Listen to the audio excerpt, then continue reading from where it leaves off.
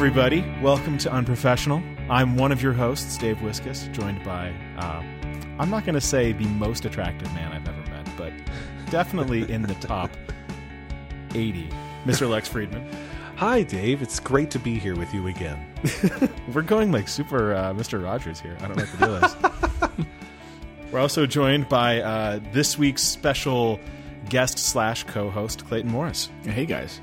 What you were referring to, best looking man, it didn't stop when you said you didn't meet me yet. So I was about to be really flattered and realize I haven't met you yet.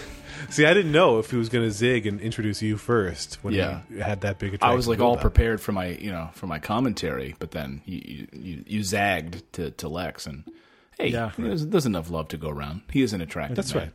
He is. You're too kind. Going purely by avatar. You know, it was. I could have commented on you because I finally did see what you look like. You changed your avatar. It was something else for a while, and you recently, in the last few days, I think, changed it. Yeah, it had been my avatar. I had a comic book version of myself up there since I started on Twitter, way back, many moons ago. That my buddy, who's an incredible comic book artist, drew for me. I've just had it up there. I just never felt the need to change it. And just with my daughter's first birthday last week, I was like, you know what? She's going to get some props. Yeah, there you go. She's earned it. And I call it research for the show, but you did a video review of the new Fitbit thing that I watched. Yeah, which I'm wearing now. I think you might have sold me on it. I think that I might have to hit the Apple Store later. Yeah, you know, the thing with the other Fitbits, the small ones, you know, it's like that do you guys wear, like I wear them in my bra all the time. And it just gets stuck in the wash. You know, they come out, they break. And that's always the complaint. Every woman I've heard who's bought one of the original Fitbits or like the Fitbit 1, they're like, I've lost like 3 of them, or they've all broken. I keep mine in my pocket. I like the zip because I like nature's pocket. I like not having to charge it. No, a hot pocket. I like that the zip doesn't need to be charged. It just uses like a super cheap battery. I got 5 of the batteries for $1 total. Yeah, so nice. It lasts for 6 months at a time. And then I just keep it with my wallet. So when my wallet comes out, the Fitbit comes out. I have not yet put it through the wash. Now, with the zip though, that doesn't have Bluetooth, right? So no, it does. It does. It syncs to my phone. There's a couple things it's missing, right? Like it doesn't do flights of stairs, which neither does the Flex. Right. Wait, what does that mean? It doesn't. Well, there's no altimeter, some of them, right? Oh, okay. And then it doesn't do sleep tracking at all. Oh, I need the sleep tracking. Which, the Flex says it does, but I don't know that's true. Like it says it does sleep tracking. I think that's like it's like the darkness control knob on a toaster. Hey, I live and die by that darkness control knob. Like that thing's not actually working. Because I looked at it the other day and I thought, if you actually maybe it gets smarter, but when I'm manually programming in certain sleep times, and I'm up at weird hours. I'm up at like 4 a.m.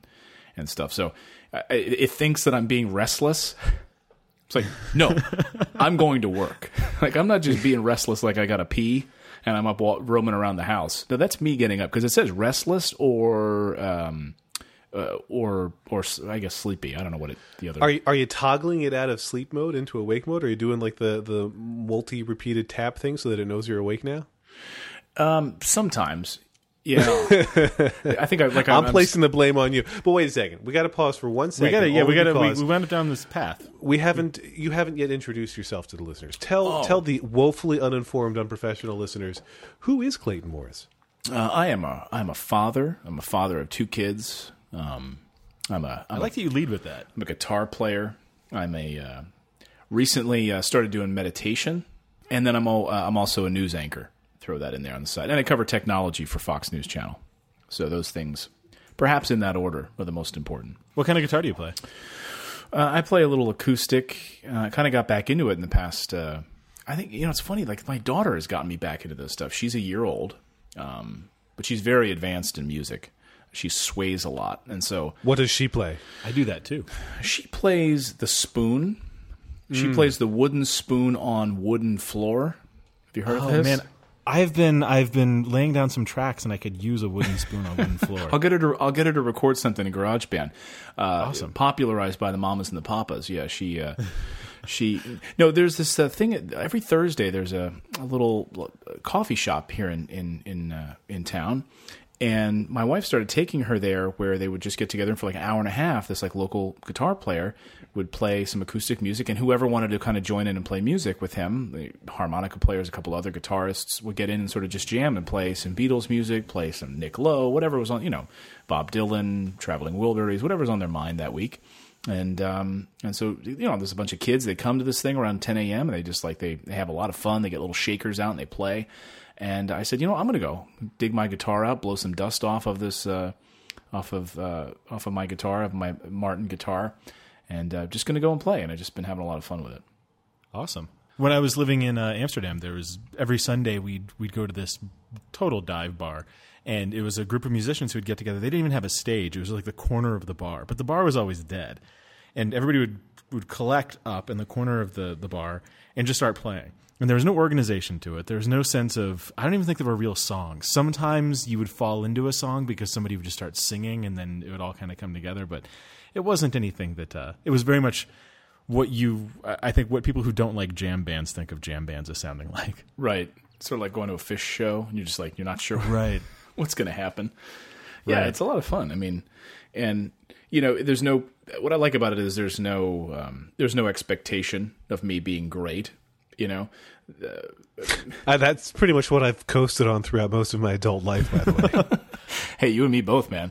I thrive on I need the expectation. I need people thinking that I'm going to do something. The jam band thing doesn't work. Maybe I'm the wrong kind of musician, but playing guitar or trying to like make up lyrics to sing along improv style doesn't work because I do like the prepared, rehearsed sort of thing. Yeah, I prefer. Well, I mean, the thing that excites me about playing guitar is knowing that like I'm going to play a song that people recognize, right? Like I have this vision of myself around a campfire, like the night's kind of wearing on, everyone's about to eat some hot dogs or some beans or whatever by the campfire, and they're like, man, conversations fall into a lull right now. I wish there was a cool guy in like a, with a guitar hanging out that we could all, who's what that this guy? Party needs is a guy with a guitar. Right. He wears Clayton with a slight scruffy face and some long hair and a cut off T-shirt. Hey guys, I got it. I got my guitar here. I'm ready to go. And I can sounds like an amazing oil painting, like a Charlie Wilson painting. Laugh kills lonesome. Yeah, so I've been enjoying that, but the songs are pretty terrible. Like I'll play every other chord because I'm like I can't play that weird B flat. That's so minor. fast. I'll just get the ones I can get to. Right. I'm getting those you'll major fill in chords. the rest. E, Right. C, A. Okay, you're gonna go to B flat minor. Screw you. I'm gonna have a glass of wine while you. I got really good at playing the piano in the sense that I had this keyboard, this Casio keyboard in college, that whenever you mashed any notes together, it would show you both on the staff and with the actual like letters what you were playing. So if I mashed together a bunch of notes, it was like, hey, that's A minor. That's and then handy. if you mashed the right notes together, it'd be like, oh, that's a minor major seventh. And I had never even heard of a minor major seventh. But then by mashing different keys in the right patterns and the keyboard telling you what it was, I understood what they all were. And then I figured out you could voice them differently, but it still counted as the same chord. Like I knew nothing.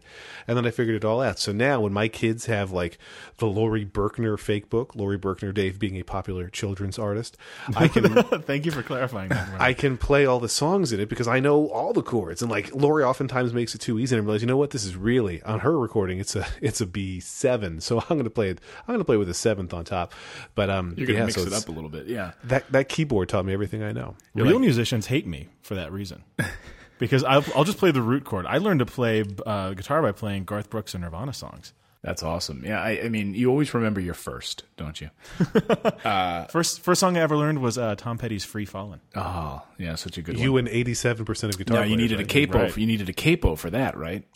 Yeah, I learned to play without the capo, so I've been playing at the wrong key for like 18 years now. I only just recently realized that I was supposed to put a capo on the third fret. I mean, a capo to me is like a revelation. When you slap that capo on there, you're like, this is incredible, and this is how it should sound. And but the capo is never around when you need it. It's like a bottle opener. I have 2 or 3 of them now. Oh. So my apartment is laid out in such a way that I have a guitar in every corner, so that I can always just reach over and grab one if I feel like playing. On the piano, by the way, I don't use any frets. I'm just going to throw that out there. I had the hardest time. My sister, we were forced into. I played saxophone as a kid, and growing up in the Wilson School District, I played saxophone since I was a toddler, and then my mom. Did you say the Wilson School District? Yeah. Okay, so you went to Wilson High School, and I went to Wyomissing High School. Yeah. So that makes us bitter enemies, does it not? No, you know what? I always thought like I was in Wilson. I was like, oh, why missing? They're just like the nicer. They're like the preppier version of us. Yes, we thought the same thing, but we thought about it derisively. Right. But wait, hang on a second. So you grew up in Eastern Pennsylvania, Yeah. and now you live in New Jersey, right? Yeah, I live out just outside of the city. We moved out of Manhattan. We are living the same life, though, because that is exactly my journey. This is creepy. You're in this, weird. but you're not. Where are you? You're in New Jersey. I'm in central New Jersey. Yeah, I'm in Manalapan, New Jersey. I'm a little further out of the city than you are. Is that how you pronounce that? Manalapan? Yeah, Manalapan, but it's pronounced Manalapan. It's so weird. I've never heard of that city. And Oh, nobody has. It's outside Freehold. Okay, I've heard of Freehold. Yeah. It consists of just Lex and his family. It's close to Rutgers. It's the city seriously. that Larry Page wanted to create today. Yeah, but I'm just thinking that so we really have mirrored each other in many ways. So your Fox News studio that you go to work, that's in Manhattan? Yeah. We're right next to. We're all part of the 30 Rock sort of complex, Oh, I see. right at Rockefeller Center. So it's all underground. Do you guys know about the massive underground hidden structure of 30 Rock? I don't think I do. My sister even works there, and I don't think I know that. I got lost underneath looking for a bathroom once. Oh yeah. I mean, if you don't know where you're going down there, you will wind up like in New Jersey if you're not careful, That's how I got or here. you'll wind up in Manalapan. I got to tell you, when I got lost, when I finally did find the bathroom, it was pretty disgusting. You'd wish you hadn't found it. So you might want to send somebody down there. It's an entire catacomb. You can walk from, I think, 42nd Street or close to that amount, all the way through the underground catacombs. It's possible, and I've done this, to go meet a friend. Like the other day, I met our probably mutual friend Andy Anatko for coffee across town. But it was pouring down rain, and I never had to leave the underground. Like I just managed to get all the way over there. Through the underground catacombs that are underneath Rockefeller Center, and there's all kinds of shops down there. You think like the the NBC store and stuff like that, and that's like up higher. But you've got there's Starbucks under there. There's like restaurants under there. There's people wearing like bellhop jackets and stuff. I mean, it's like a whole underground culture in that area. I remember thinking that there was like a mall down there. I think there is, because I actually, on the day that I got my iPad Mini. I got the LTE version, and I had to run over to I was like, oh, where's their nearest AT&T store? And sure enough, underground, there's an AT&T store right next to the Shoe Shine place. But funnily enough, LTE doesn't work underground. So they've got like signs up all through this AT&T store about LTE, and then but you can't see it on any of the devices. It's great, just trust They're us. like, take our word for it. When you go upstairs, it's going to be awesome. So we were talking before we kicked things off here. We started down this Star Trek path, and I kind of want to follow that through because I feel like there's something there. I feel like we can't talk about the Star Trek movies without at least acknowledging that for whatever reason, actually, I know the reason. The reason is another podcast, but Clayton's Wikipedia page mentions specifically that he collects old Star Trek novels. Damn it. Star Trek novels? Yes. I blame Leo Laporte for doing this because Yes, that's a twit. It's the citation on Wikipedia is to twit.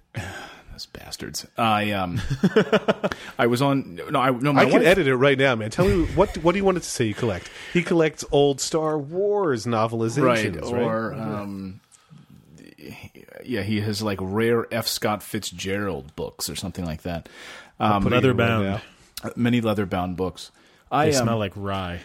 my wife was on Twit, I don't know, a few months ago, and I was not in the house, and Dvorak put her up to it. She's like, go find where Clayton's books, because she was using my office, and Dvorak was ragging her about what was on the shelf. And I have a big collection of those original run of Star Trek novels, and they're not even novelizations. They're, they were it came out like late 70s, early 80s, and then there were even some from the early 70s and late 60s, like the James Blish books that were based on the series. So you could basically get the novelization of the series, the 60s series.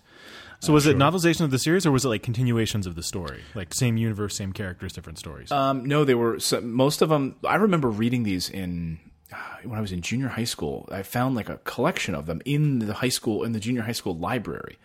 And there were episodes that I had seen on television, like Mirror, Mirror, and these other things. They were put into like a 5-story book for each of them. And so you could read along with them. And there were some, obviously there were some things that weren't in the show that were in the book. But I believe these were the James Blish books. And then they started that run of the actual just novels, Star Trek novels, with some great writers who actually had a big part in the original series, who wrote original screenplays for the original 60s shows. Like one of the first ones was The Entropy Effect. I think that was written by Valanda McIntyre, who also wrote one of the 60s episodes, or two of them maybe. Your memory for this stuff is insane. Yeah, it's crazy. But that's all I really remember. Then they go up through like a couple hundred. There's like 150 of them or something, and I have a good chunk of the original ones that I had since childhood. And then I went on a bit of an eBay trend or an eBay bender last year, where I was like, you just get I was like stuck in my office. I just would like firing away on these eBay books, trying to get these Star Treks, and I'm like emailing the guy like a crazy person. I'm like, "Are you sure there are no bends in the corner?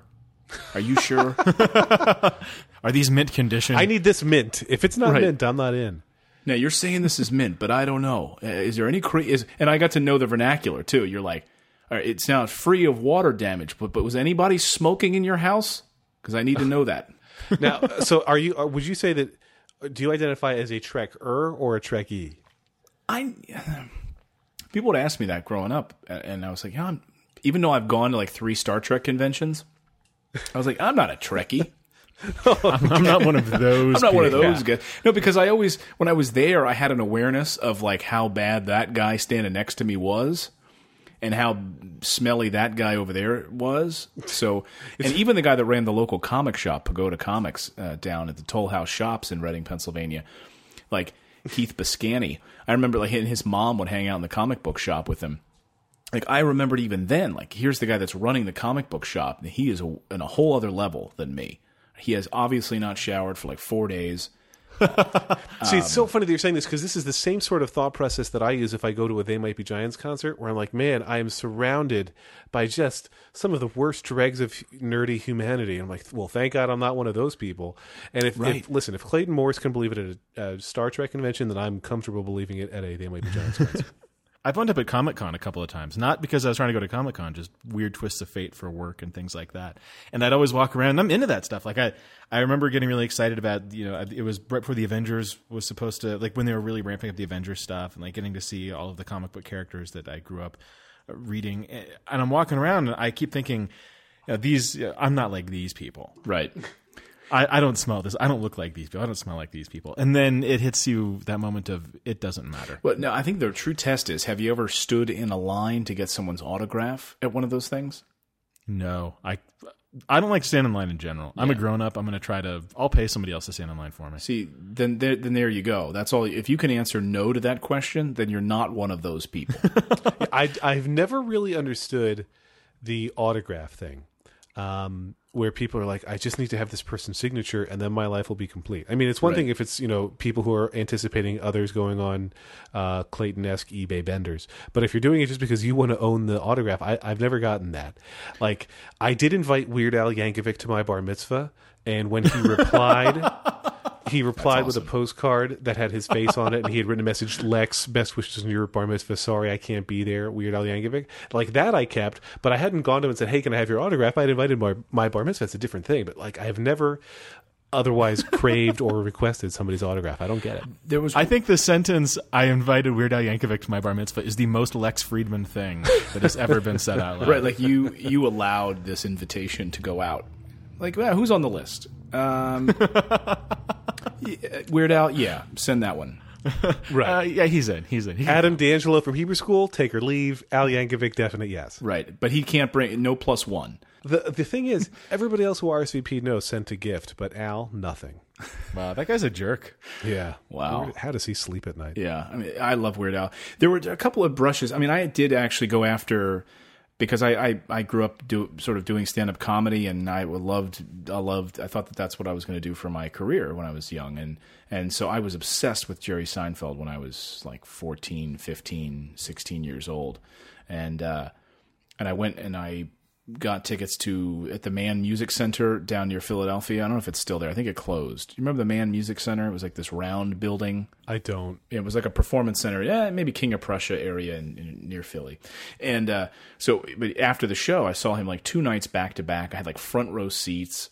I don't even know if I dragged my girlfriend at the time. I don't know. I didn't even care. And because to me, Jerry was my girlfriend. And so I hung out like outside the back of the thing, like I knew he was like coming out. This was a whole group of people waiting out there. And I was like, I felt like a scummy guy, you know, like who wants to wait around for an autograph? But I just wanted like a picture or something, maybe to shake his hand or something. And I shoved like a note card in his hand. And with your number on it. And I reached over and I said, Jerry, when are you coming back? I said, I don't know, it was the stupidest thing to say, like in that sort of pressure cooker moment. I said, when are you coming back? And he said, I'm here now.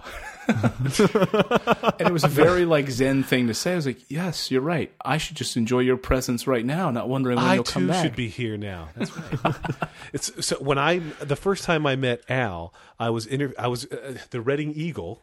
Had this section that was for teens, by teens, about teens. Oh yeah, I know that call. Voices, right? I was Thursday. a regular.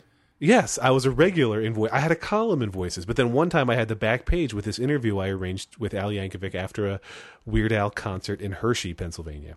So I've arranged to do this interview, and I'm backstage ready to go in and meet with him. And I've given a lot of thought to how I'm going to introduce myself.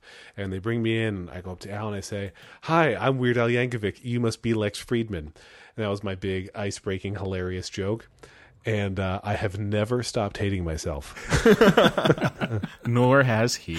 And you worked on that like the whole drive too, right? I mean, you were thinking about it. Mapping it out. I had been planning it for weeks, but yes, I thought about the delivery style and how I was going to do it. He was great. Then my very first question too, I said, if you had 20 minutes to talk to your idol, I don't know if I said idol or hero or what would you ask him? And he said, oh, come on, Lex, that's your job. And I thought I was giving him such a great opening to be hilarious in that first one. He shot me down, and I got really nervous, but then the rest of the interview went swimmingly. There's something about celebrity that people get, I don't want to say caught up in, but it's easy to get knocked off your feet a little bit. Yeah, I mean, look, I can't leave the house. Let's be honest. God, when we asked your assistant if we could get you on the show, right? There was a lot of waiting. No, I'm lucky in that I do get to meet quite a few, interesting people, and but I never.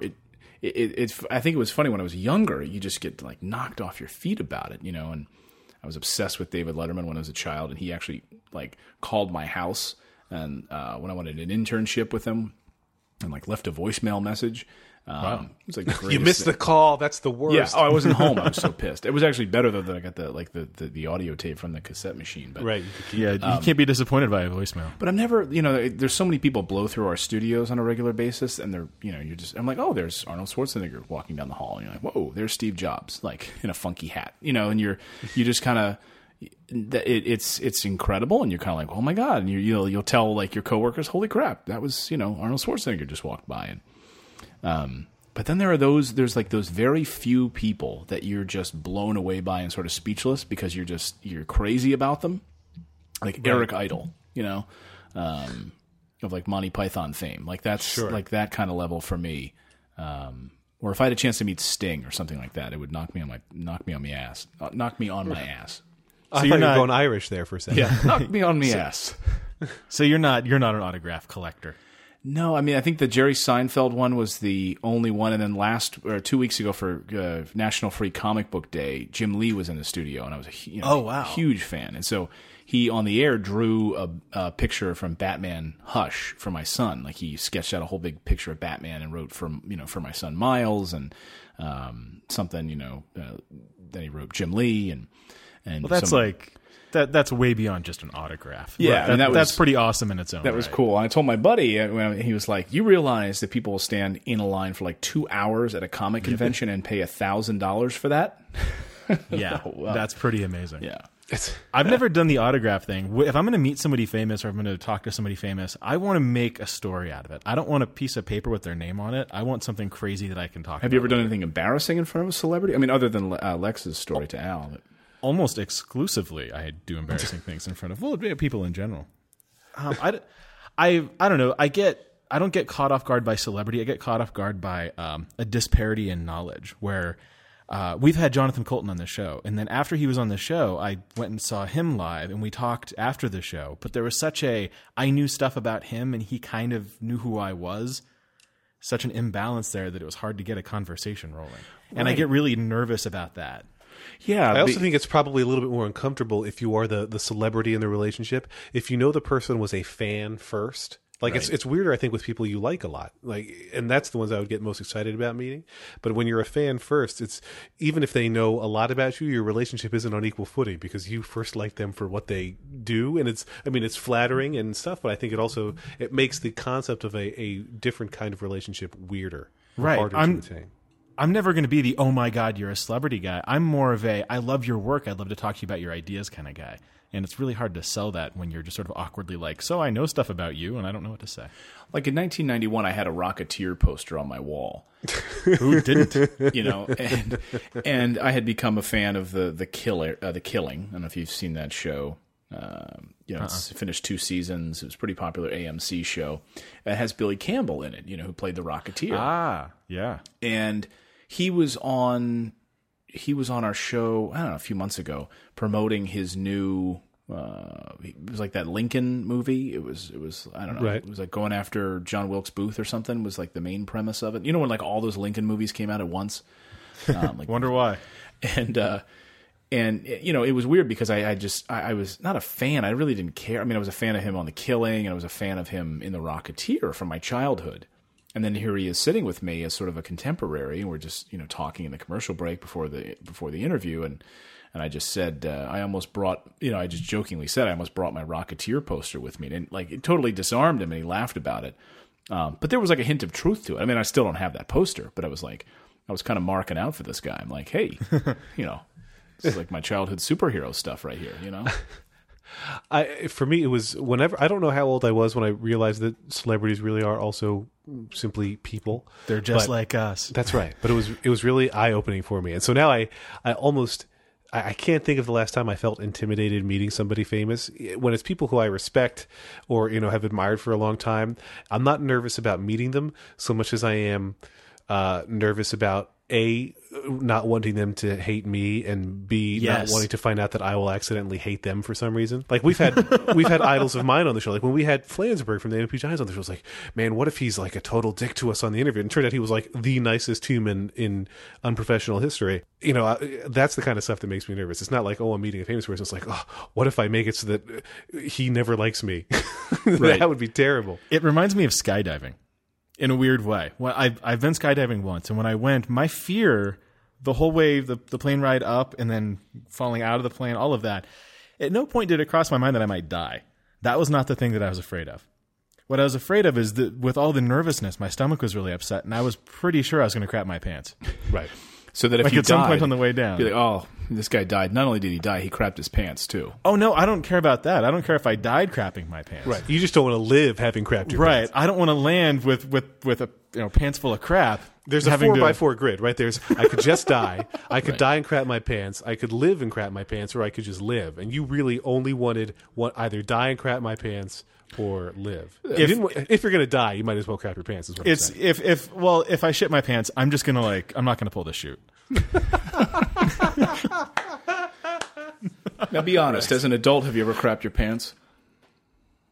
Not at the White House. Al Roker style. That was a weird segue. Not at the White House. Well, Al Roker recently told a story about when he crapped his pants at the White House. Okay. I don't think as an adult I ever have. Yeah, I remember in junior high school when I did before I went to school one day. I changed before I went to school. I once wore, I mean, it wasn't an adult, but I wore like green corduroy pants that my mom insisted I wear in like 8th grade. And I had no choice. Yeah, and I had to wear them. And I mean, it was the height of embarrassment for wearing these things. But, it was the fall of the year, and probably it seemed like a good idea. And actually, maybe now I would put them on because I don't give a shit. They might be a little too small now, but and I remember I wet myself. I don't know why. I don't know if the two things went hand in hand or not, but maybe it was my it was my way of getting out of these pants. Can't wear these, Mom. They've got urine on them. But then I was just wet the rest of the day because it's not like when you're in 8th grade, you bring an extra pair of pants on the off chance you're going to wet yourself. Like I do with my 3-year-old or my 2-year-old at daycare, Or like I do now. Right. I'm pretty good at. I pride myself on being able to keep things in until to hold it until you're at. That's great, right? Well, I'll admit because I've got. Sometimes I get a queasy stomach, and there's been some close calls, but I don't think I've ever broken that seal. What's your method in the car? For me, if I'm coming home and the stomach is upset, and I'm like, I need to get home fast, I have to make the car one of two things. It either has to be incredibly swelteringly hot or ice cold, but like a normal neutral temperature is not acceptable. I've got to go to a temperature extreme. To try to help myself hold it together. Wait, so are we talking number 1 or number 2 here? I'm talking number 2. Okay, so we're on the same page. I can't listen to music if I'm in the car. And like you get that moment of like rushed panic of, oh my God, I have to find a bathroom soon. I can't hear music. I have to... The windows have to be down so I can get fresh air, and no music. Nothing that I have to think about. And for those few minutes or however long it takes until I get home, I temporarily believe in a God, and I'm begging for help. And you're listening to Fresh Air on NPR. Like that's the only way to make it through. Like I need to hear Terry Gross right now.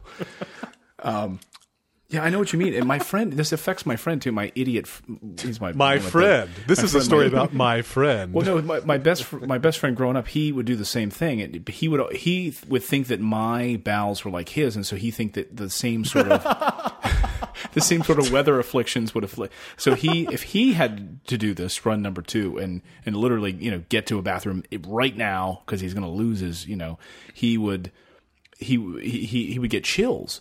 And if he put on the air conditioning, it would make it even worse, and it would probably shoot out right then. So he would think it would do the same thing.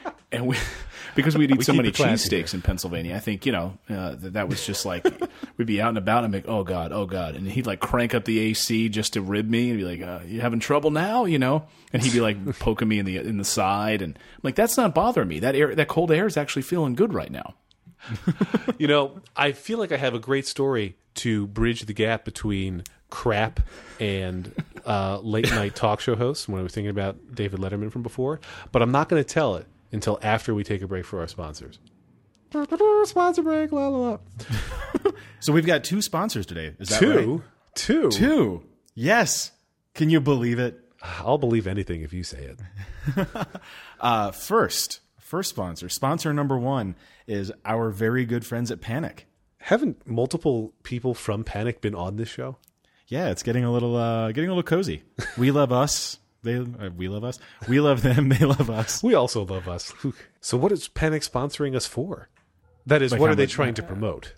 Oh, they want us to tell people about Status Board as if people haven't already heard about it. Chumps. Wasted their money on this spot.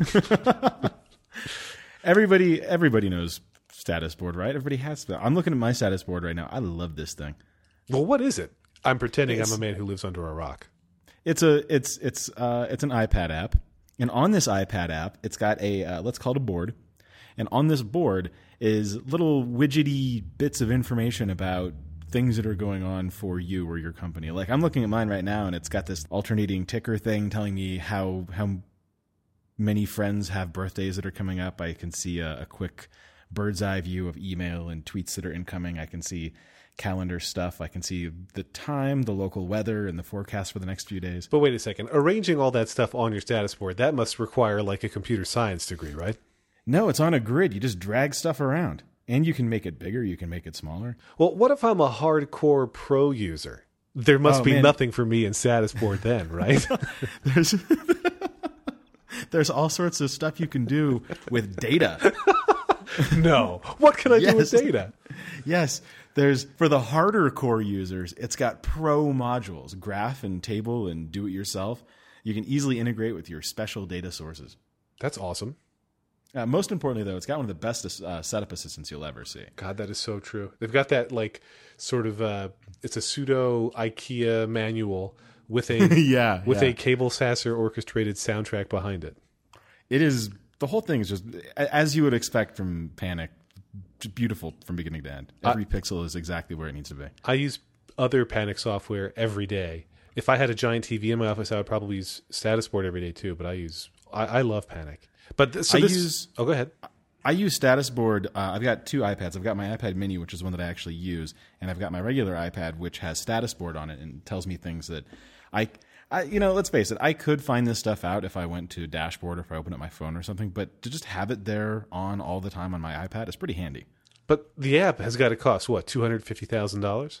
No, it only costs $10,000. Wait, it only costs $10. I'm being told it's just $10. So This just in. if so many of our listeners listen on iOS devices, if they want to check out wherever they are, whether they're at an iOS device or a Mac or a PC or an Amiga, if they want to check out Statusboard right now, where do they go? I don't think it works on an Amiga. They would go to panic.com/unprofessional. That's fully spelled out unprofessional, not unprofesh. Panic.com/unprofessional. Well, I'm going there right now. Speaking of former guests of the program who are sponsoring it, you'll never guess who's our other sponsor today. Jonathan Colton. Very close. It's Rogue Amoeba. We've had 2 Rogue Amoebans on the show as well. Rogue Amoeba is sponsoring to tell our listeners about Fission. All right? Man. This gets really crazy because we've had 2 people from Panic, 2 people from Rogue Amoeba, and one of the people from Panic is married to one of the people from Rogue Amoeba. You're right. That is pretty crazy. It's a hall of mirrors today, Lex. It's like Margon Central up in this bitch. But anyway,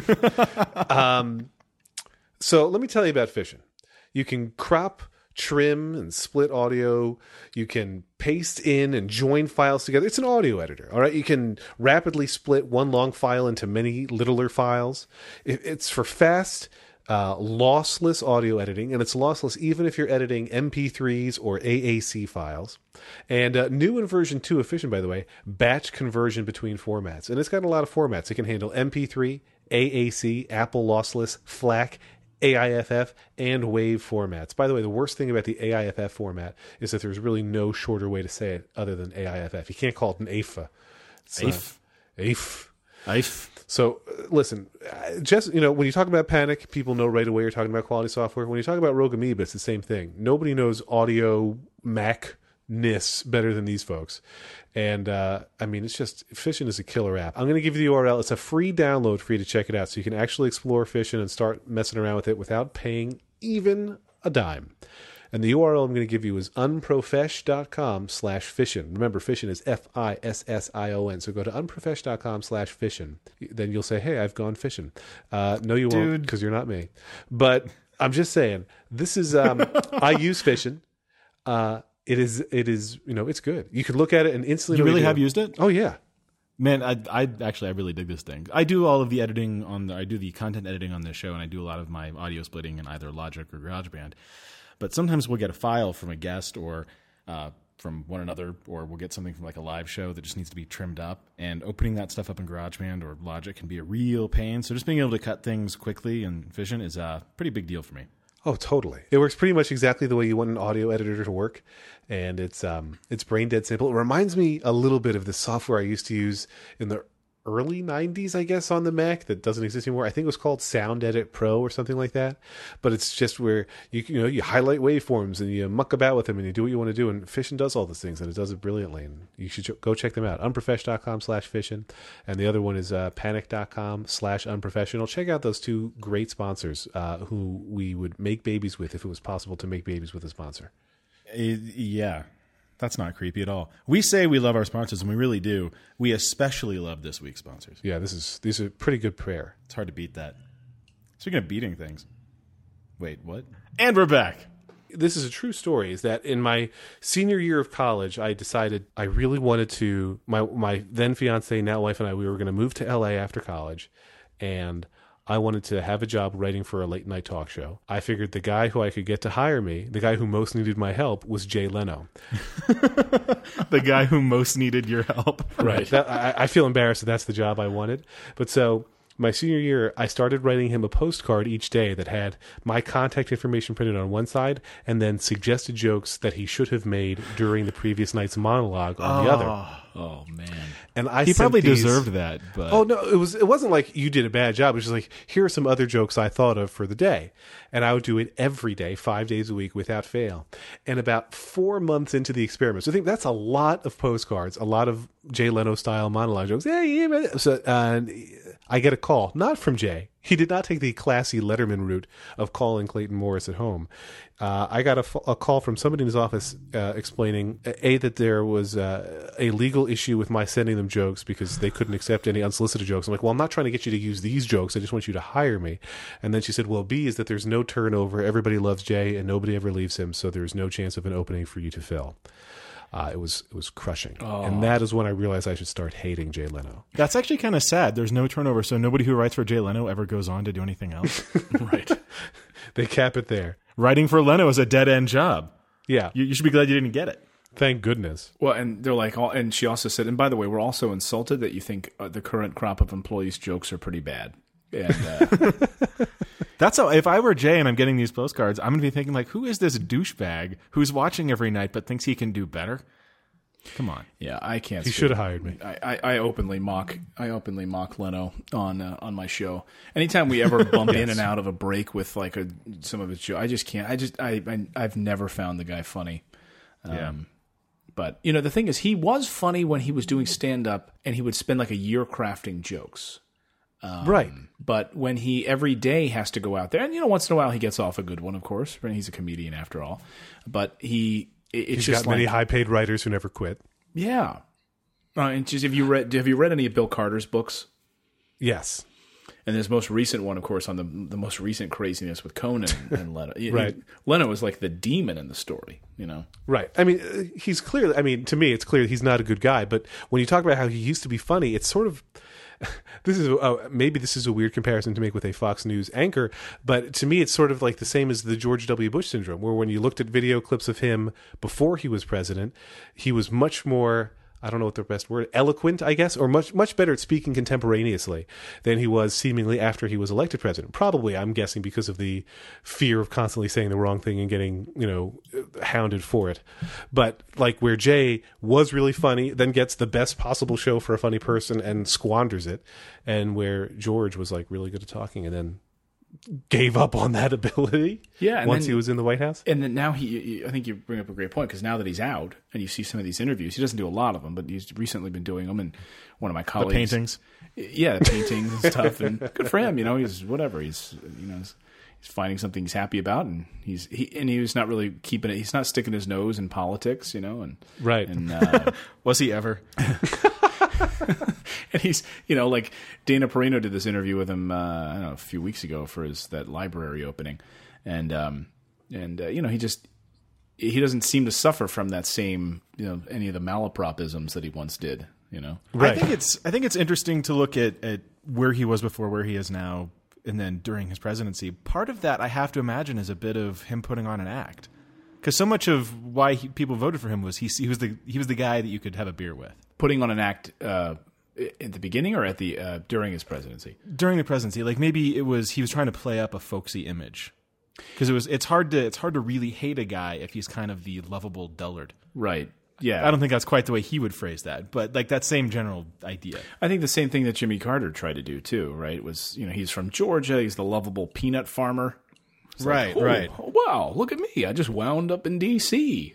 Oh, oops. I just fell off a hay truck. I didn't even realize I was here, He tries to do the same thing. But you can't. You're institutionalized. When you get to D.C., like, you cannot possibly still be an outsider. But put on that act, I guess it works. We should get Bush on our show. Give him a call. He's just painting. So now, we don't talk about work, but I break the rules when it suits me. Do you have to... Well, I'm trying to find the least obnoxious way to Are phrase you trying it. to ask if there's a party line he has to toe? Well, no, it's not. That's not exactly my question. It's basically, is there a test that you have to pass to apply to be the anchor? Like, must you fill out a questionnaire of like, your thoughts on abortion and gay people, and, like, or do they just know from other things you've done, or do they not ask? No, I mean, they've never asked, and the only thing I've ever been asked is to be myself on the air. It's the only thing that's the only direction I've ever gotten, is to be myself on the air, which allows me to call bullshit on every side. So Right. I call out idiot Republicans. I call out idiot Democrats. I call out idiot independents. I call out... And there's no shortage of any of them. Right. I mean, that's the beauty of my, Hashtag politics. Congress has a 14% approval rating, and they're all idiots. So... well, 14% are okay. Right. I wonder who the 14% are. But no, so I've never had to... That's great. And, sort of my background, I mean, I grew up in Philly, so it was sort of a pretty Philly, and then into I was born in Philly, and then family moved out to Reading, and pretty blue collar area. I can't believe you lived in Reading. That's just unbelievable. I know, it's crazy. Small world. So a lot of my sort of liberal tendencies growing up, and then I think I've sort of morphed over the years into a bit of I'm certainly more middle of the road kind of guy. There's no party line that I toe, because I think all the party lines to toe are crap. I was about to say that I think the reason we don't often talk about politics or ever talk about politics on this show is because we just assume that the people who listen or the people who would be our guests kind of fall into the same categories as we do. But I'm not sure that's true. Yeah, I've had a bit. I tend to believe in the beauty of the earth and caring for those around me, but that doesn't necessarily make you one way or the other. I mean, I've certainly met libertarians in my path who feel that same way, but they also feel that government should just stay out of their life, and I have an affinity for that. As I see, I get to talk to a lot of really smart people who are much smarter than me. Law professors and all sorts of people who have been around the world of politics, and you just get the sense that Washington is an absolute mess. And the amount of regulation, and I've talked to business owners in California who just wanted to open a patio on their restaurant, and they couldn't because they tried. They actually got the permits for it. They got the plans approved because the high level of regulation. They spent $100,000 building the patio in San Jose, and then they go to open the patio. They have the inspector come out, and the inspector says, "No, this is all wrong." And they say, "Well, what do you? You approved the plans." And the inspector says, I know, but I made a mistake. And so he eats the cost, and he can't ever open the patio, and he has to close his business. I mean, these are the types of things that just don't happen in other places. I was in New Zealand recently, where that's the fastest country in the world for your ability to open a business. And you can, I think, open a business in New Zealand faster than any country. And you can open a business in the very same day. Wow. Yeah. Like open a store, like legitimate, like a store, like a business? Yeah, you can be incorporated, I think, within the same afternoon. That's pretty good. In terms of country, I know here, because I live in Denver, in the state of Colorado, you can file LLC and be a business within minutes. Yeah, I don't know if that's the same kind of thing. Yeah, I mean, and of course it's state to state, but you look at just what the mess of California is. But so I think I don't know that I've shifted a lot. I mean, I come from a family of social workers, so I sort of believed in the Bill Clinton philosophy, philosophy of don't lend a helping hand, not a handout.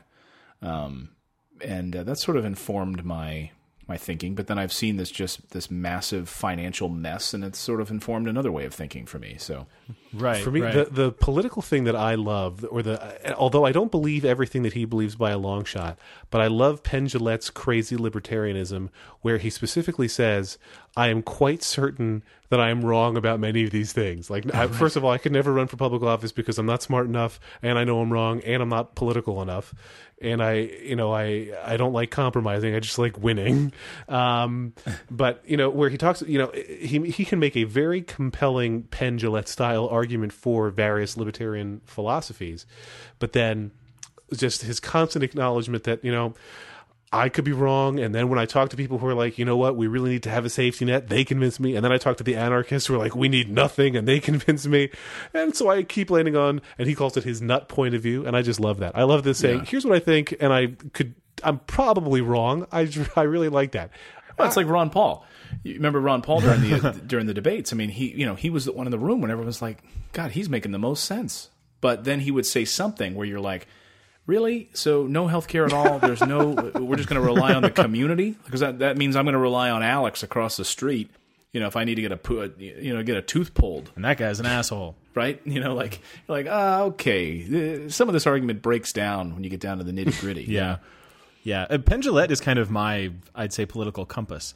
But I've learned that the people who I can talk to about politics the most aren't the people who necessarily agree with me. It's the people who are willing to recognize when they're wrong about things. And I try to be good about this. And the best example I can think of is something that kind of came from Penn Jillette, my stance on guns. And his whole thing was very libertarian, give everybody a gun. And I bought into that for a long time. And then even living in Colorado, home of Columbine, still believed that this was a good idea. And it wasn't until the thing at Sandy Hook, and I kind of took a harder look at my own views there, and I realized that as much as I might philosophically think that this thing is true, as much as I am pro-gun, I'm even more pro not murdering children. And I have to resolve the differences between what's actually going to work in the real world and what I think the political ideal would be. Right, without punishing the law-abiding gun owners argument, and you get in that those hairy territory, and you're like, well, maybe I just don't know enough about this. Damn it! I'm going to go back to reading comic books. To me, watch some Star Trek. Right, exactly. To me, the biggest political debate of our time is Kirk or Picard. I disagree. I don't think that one's that controversial. I'm more interested in Star Trek versus Star Wars, and it's especially because of J.J. Abrams. See, I don't have enough knowledge base to answer any of those questions, having never seen an episode of the TV show, only seeing the J.J. Abrams Star Trek, and missing 2 of 6 Star Wars movies. Yeah. You're an asshole. Wow. You've never seen the original, any of this, because you have a hatred of it? Oh, no, I don't know. No, I don't have a hatred of it. I like sci-fi. I especially like time travel focused sci-fi. Oh, I love that. But there's something about Star Trek that has never appealed to me. But there's a couple of time travel episodes that might get you. There's actually a number of them from the 60s show. That might be a good place for you to start. I love that you want to evangelize it to me, though. There's actually a great episode. I'm trying to think if there's a couple. He hasn't even seen all 6 Star Wars movies. I don't think we're going to get him on Star Trek. Oh, man. And you know what? And our friend Dan Moran always gets upset because one of the Star Wars that I'm missing is what he thinks is the best one. Empire? Chapter 5. Right, yeah, Empire Strikes Back. Oh, boy. Yeah. He's never... Can you believe this shit? No. Empire? I remember standing in line as a kid. My parents ran and grabbed a bucket of Kentucky Fried Chicken when that movie was opening because the line was so long. We had to eat there. We had to wait in line for 4 hours. It was the greatest movie ever. See, my parents didn't stand in lines. My parents didn't love going to the movies. And then when we rented movies, we rented stuff that they wanted to see. See, I didn't get into Star Wars until I never saw Star Wars until I was 15. So I felt like I was a late bloomer. But you still haven't seen Empire. That's just insane. Yeah, at this point. Is it one of those things where you're like, well, just at this point, I'm just not going to even bother? Well, no, I've been trying to make up for lost time. Dave sent me the Indiana Jones trilogy at the end of 2012. All 3, the only 3 Indiana Jones movies they made. And I finished it on your birthday of last year. I finished the trilogy. Clayton's birthday is December 31st, by the way. That's a little creepy. Also, I'm still on the Wikipedia page. Because I was wondering, I wanted to ask you before, is it annoying or tiresome that people are constantly making the jokes like, hey, we're really celebrating your birthday in style, and that it's always, you've got to do double duty on your birthday? Or is it a perk? No, I don't mind. I never minded it because I always had off school, so it was always a party. Right. My birthday's usually over Thanksgiving break, so I had the same sort of thing. And then on the rare occasions that it wasn't or isn't, I would be furious. Like, school on my birthday? Well, one of the annoying the annoying joke that I always heard was, I bet your parents were happy they got the tax break. And I used to, when I was 10, I was like, that's hilarious. And it wasn't until I understood taxes, till I was in my early 30s, when I understood what that joke meant. I didn't even. You understand taxes? Barely. I have a cursor. Could you help me with some stuff? Because I can show you where to offshore some stuff. My father-in-law's birthday is January 1st, so everybody always has a race to wish him happy birthday because it's like if everybody's already awake, and the closer you are to midnight, the first person to wish him. Yeah. Then they got screwed on their taxes. I now know that joke. Yeah, they had to spend a whole year suffering with him. Right.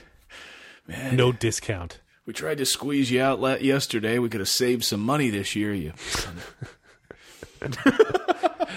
When parents call their kids a son of a bitch, it's always something special. Right. Really is, especially around the holidays.